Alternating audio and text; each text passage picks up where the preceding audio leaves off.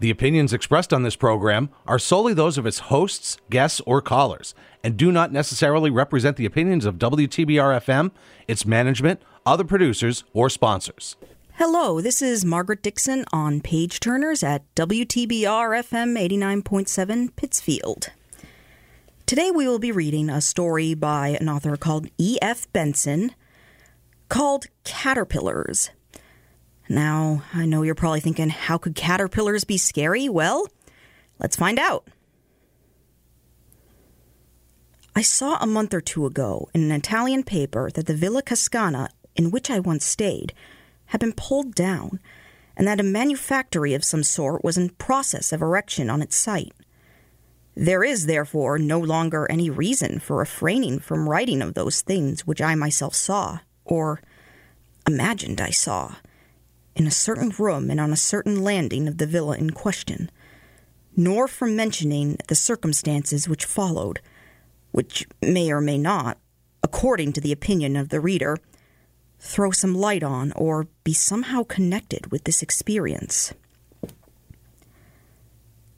The Villa Cascana was in all ways but one a perfectly delightful house, yet if it were standing now, nothing in the world, I use the phrase in its literal sense, would induce me to set foot in it again, for I believe it to have been haunted in a very terrible and practical manner. Most ghosts, when all is said and done, do not do much harm. They may perhaps terrify, but the person whom they visit usually gets over their visitation. They may, on the other hand, be entirely friendly and beneficent.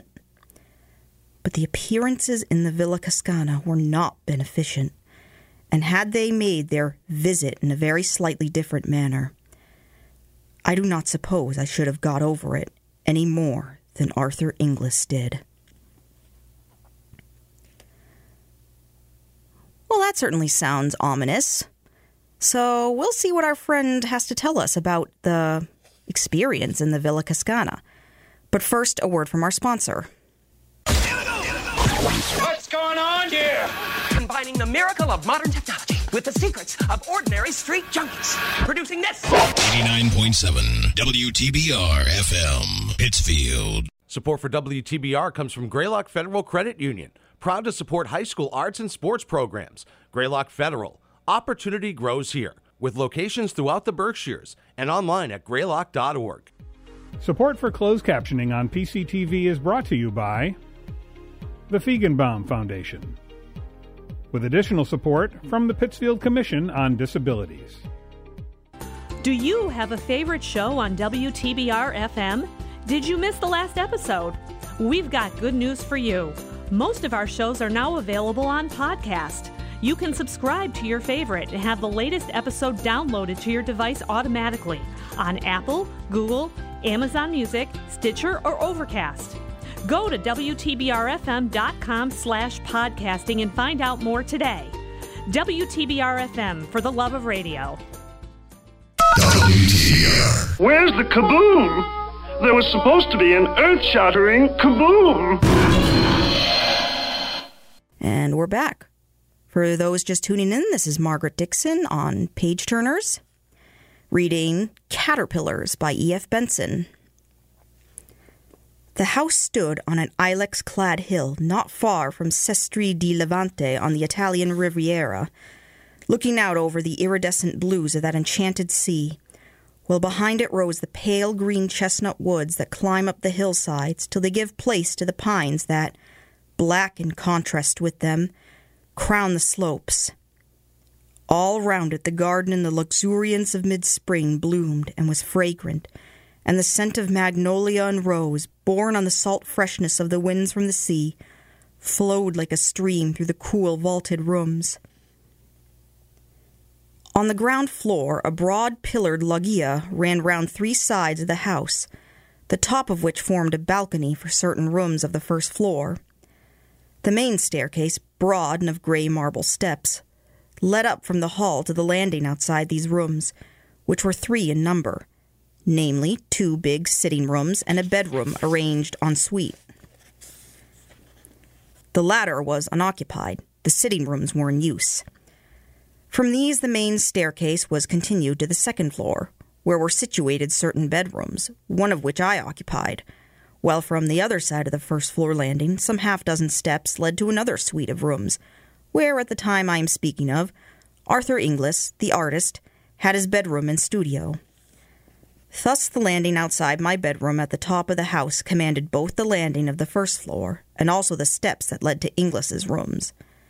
Jim Stanley and his wife, finally, whose guest I was, occupied rooms in another wing of the house, where also were the servants' quarters.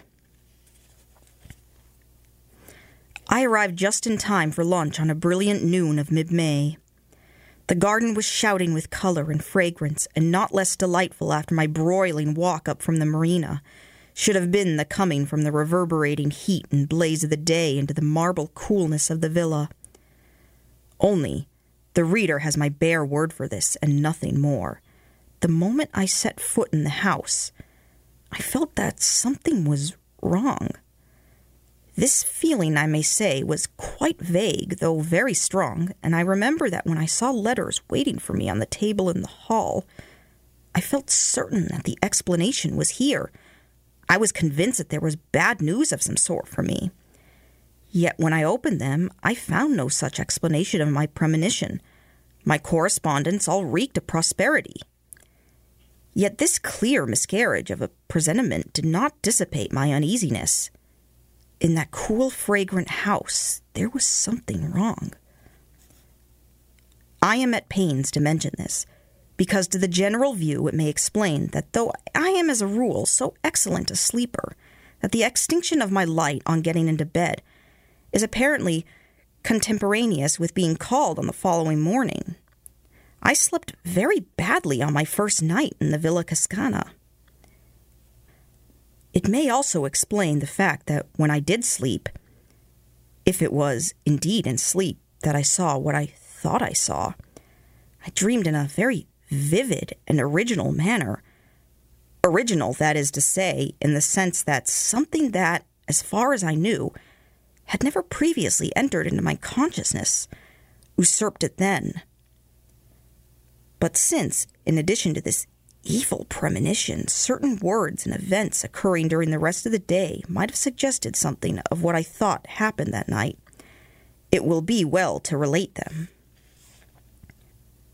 After lunch, then, I went round the house with Mrs. Stanley, and during our tour she referred, it is true, to the unoccupied bedroom on the first floor, which opened out of the room where we had lunch. "We left that unoccupied," she said, "because Jim and I have a charming bedroom and dressing room, as you saw, in the wing, and if we used it ourselves, we should have to turn the dining room into a dressing room and have our meals downstairs. As it is, however, we have our little flat there. Arthur Inglis has his little flat in the other passage, and I remembered, aren't I extraordinary, that you once said that the higher up you were in a house, the better you were pleased. So I put you at the top of the house instead of giving you that room." It is true that a doubt, vague as my uneasy premonition, crossed my mind at this. I did not see why Mrs. Stanley should have explained all this, if there had not been more to explain. I allow, therefore, that the thought that there was something to explain about the unoccupied bedroom was momentarily present in my mind. The second thing that may have borne on my dream was this. At dinner, the conversation turned for a moment on ghosts. Inglis, with the certainty of conviction, expressed his belief that anybody who could possibly believe in the existence of supernatural phenomena was unworthy of the name of a donkey. The subject instantly dropped. As far as I can recollect, nothing else occurred or was said that could bear on what follows. We all went to bed rather early, and personally I yawned my way upstairs, feeling hideously sleepy. My room was rather hot, and I threw all the windows wide, and from without poured in the white light of the moon and the love song of many nightingales. I undressed quickly and got into bed, but though I had felt so sleepy before, I now felt extremely wide awake. But I was quite content to be awake. I did not toss or turn. I felt perfectly happy, listening to the song and seeing the light. Then it is possible I may have gone to sleep, and what follows may have been a dream. I thought, anyhow, that after a time the nightingales ceased singing and the moon sank. I thought also that if, for some unexplained reason, I was going to lie awake all night, I might as well read, and I remembered that I had left a book in which I was interested in the dining room on the first floor. So I got out of bed, lit a candle, and went downstairs. I went into the room, saw on a side table the book I had come to look for, and then, simultaneously, saw that the door into the unoccupied bedroom was open. A curious gray light, not of dawn nor of moonshine, came out of it, and I looked in. The bed stood just opposite the door, a big four-poster hung with tapestry at the head. Then I saw the grayish light of the bedroom came from the bed, or rather, from what was on the bed. For it was covered with great caterpillars, a foot or more in length, which crawled over it. They were faintly luminous, and it was the light from them that showed me the room. Instead of the sucker feet of ordinary caterpillars, they had rows of pincers like crabs, and they moved by grasping what they lay on with their pincers, and then sliding their bodies forward. In color, these dreadful insects were yellowish-gray, and they were covered with irregular lumps and swellings. There must have been hundreds of them, for they formed a sort of writhing, crawling pyramid on the bed. Occasionally, one fell off onto the floor, and with a soft, fleshy thud. And though the floor was of hard concrete, it yielded to the pincer feet as if it had been putty, and, crawling back, the caterpillar would mount onto the bed again to rejoin its fearful companions. They appeared to have no faces, so to speak, but at one end of them there was a mouth that opened sideways in respiration. Then, as I looked, it seemed to me as if they all suddenly became conscious of my presence. All the mouths, at any rate, were turned in my direction, and next moment they began dropping off the bed with those soft, fleshy thuds onto the floor and wriggling towards me. For 1 second, a paralysis, as of a dream, was on me, but the next I was running upstairs again to my room, and I remember feeling the cold of the marble steps on my bare feet. I rushed into my bedroom and slammed the door behind me, and then, I was certainly wide awake now, I found myself standing by my bed with the sweat of terror pouring from me. The noise of the banged door still rang in my ears. But, as would have been more usual if this had been mere nightmare, the terror that had been mine when I saw those foul beasts crawling about the bed or dropping softly onto the floor did not cease then. Awake now, if dreaming before, I did not at all recover from the horror of dream. It did not seem to me that I had dreamed. And until dawn I sat or stood, not daring to lie down, thinking that every rustle or movement that I heard was the approach of the caterpillars. To them and the claws that bit into the cement, the wood of the door was child's play. Steel would not keep them out. But with the sweet and noble return of day, the horror vanished. The whisper of wind became benign again. The nameless fear, whatever it was smoothed out and terrified me no longer. Dawn broke, hueless at first, then it grew dove-colored, then the flaming pageant of light spread over the sky. Well, that was definitely weird. Ghost caterpillars, or whatever they are, certainly don't show up in a lot of horror stories. Will they devour this poor guy's soul, or will they just continue to be creepy just by existing? Well, let's find out. And for those just tuning in, this is Margaret Dixon on Page Turners, reading Caterpillars by E.F. Benson. The admirable rule of the house was that everybody had breakfast where and when he pleased, and in consequence it was not till lunchtime that I met any of the other members of our party, since I had breakfast on my balcony and wrote letters and other things till lunch. In fact, I got down to that meal rather late, after the other 3 had begun. Between my knife and fork, there was a small pillbox of cardboard, and as I sat down, Inglis spoke. "Do look at that," he said. "Since you are interested in natural history, I found it crawling on my counterpane last night, and I don't know what it is." I think that before I opened the pillbox, I expected something of the sort which I found in it. Inside it, anyhow, was a small caterpillar, grayish-yellow in color, with curious bumps and excrescences on its rings. It was extremely active and hurried round the box this way and that. Its feet were unlike the feet of any caterpillar I ever saw. They were like the pincers of a crab. I looked and shut the lid down again. "No, I don't know it," I said, "but it looks rather unwholesome. What are you going to do with it?" "Oh, I shall keep it," said Inglis. "It has begun to spin. I want to see what sort of a moth it turns into." I opened the box again, and saw that these hurrying movements were indeed the beginning of the spinning of a web of its cocoon. Then Inglis spoke again.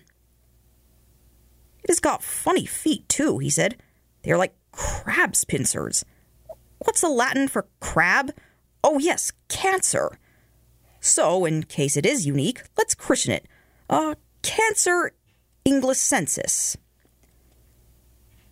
Then something happened in my brain, some momentary piecing together of all that I had seen or dreamed. Something in his words seemed to me to throw light on it all, and my own intense horror at the experience of the night before linked itself onto what he had just said.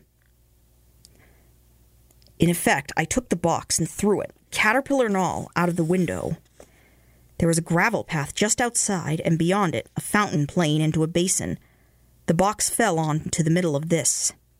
Inglis laughed. "So the students of the occult don't like solid facts," he said. "My poor caterpillar."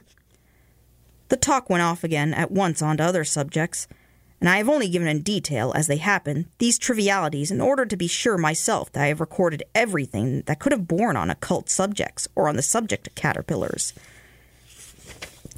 But at the moment when I threw the pillbox into the fountain, I lost my head. My only excuse is that, as is probably plain, the tenant of it was, in miniature, exactly what I had seen crowded onto the bed in the unoccupied room. And though this translation of those phantoms into flesh and blood, or whatever it is that caterpillars are made of, ought perhaps to have relieved the horror of the night, as a matter of fact, it did nothing of the kind. It only made the crawling pyramid that covered the bed in the unoccupied room more hideously real.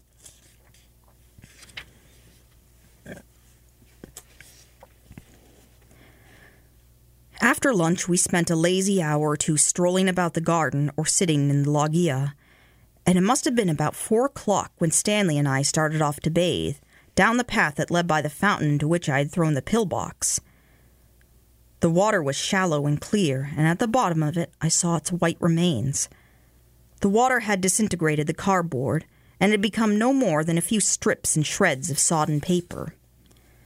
The center of the fountain was a marble Italian Cupid, which squirted the water out of a wineskin held under its arm. And crawling up its leg was the caterpillar. Strange and scarcely credible as it seemed, it must have survived the falling to bits of its prison and made its way to shore. And there it was, out of arm's reach, weaving and waving this way and that as it evolved its cocoon. Then, as I looked at it, it seemed to me again that, like the caterpillar I had seen last night, it saw me, and breaking out of the threads that surrounded it, it crawled down the marble leg of the Cupid and began swimming like a snake across the water of the fountain towards me. It came with extraordinary speed. The fact of a caterpillar being able to swim was new to me, and in another moment was crawling up the marble lip of the basin. Just then, Inglis joined us. "Why, if it isn't old Cancer Inglisensis again," he said, catching sight of the beast. "What a tearing hurry it is in." We were standing side by side on the path, and when the caterpillar had advanced to within about a yard of us, it stopped and began waving again as if in doubt as to the direction in which it should go. Then it appeared to make up its mind and crawled onto Inglis's shoe. "It likes me best," he said, "but I don't really know that I like it. And as it won't drown, I think perhaps—" He shook it off his shoe onto the gravel path and trod on it.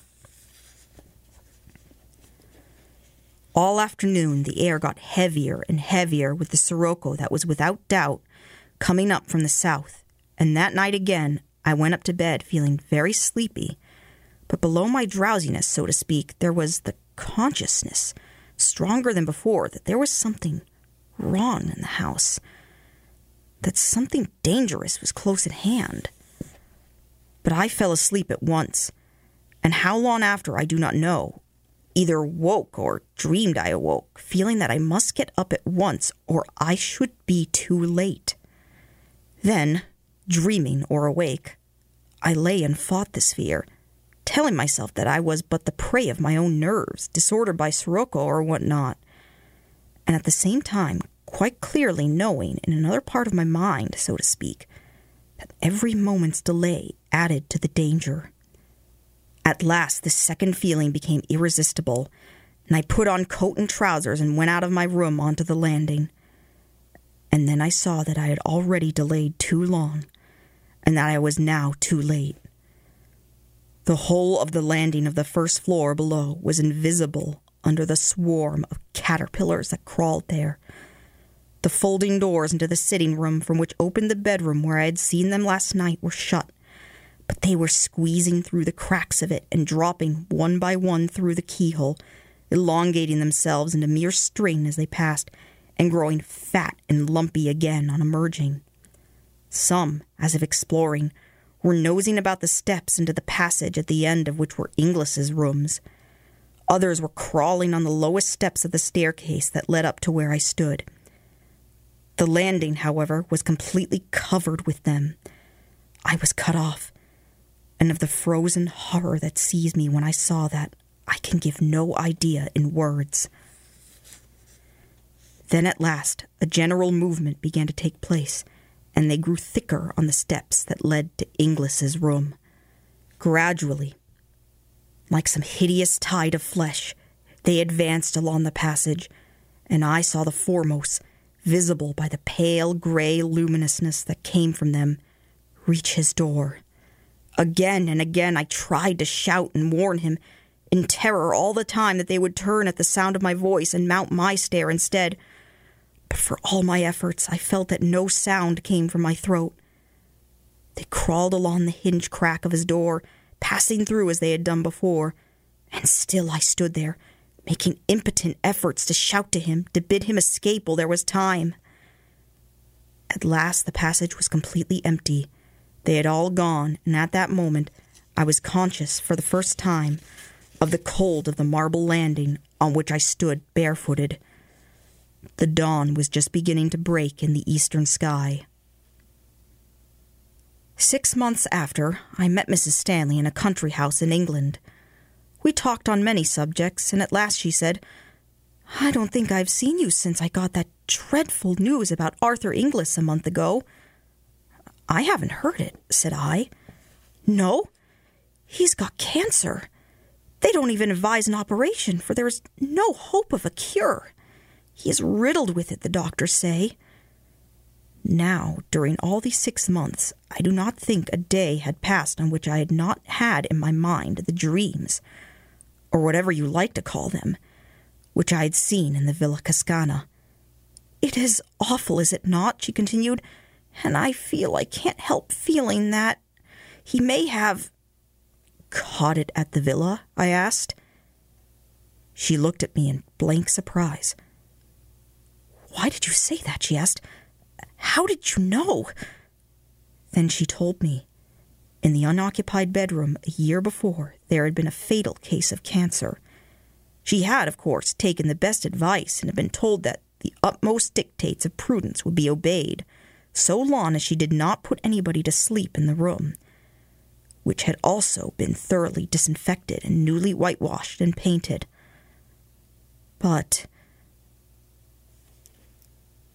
And that's the end of it. Well, that certainly was weird and creepy. I will say it's certainly original. You don't hear many stories about cancer-causing ghost caterpillars. It certainly had an effect, though. Very vivid and nerve-wracking. Well, looks like that's it for today. It was a pleasure reading to you, as always, and I hope it was a pleasure listening. And this was Margaret Dixon on Page Turners, and we'll see you next week.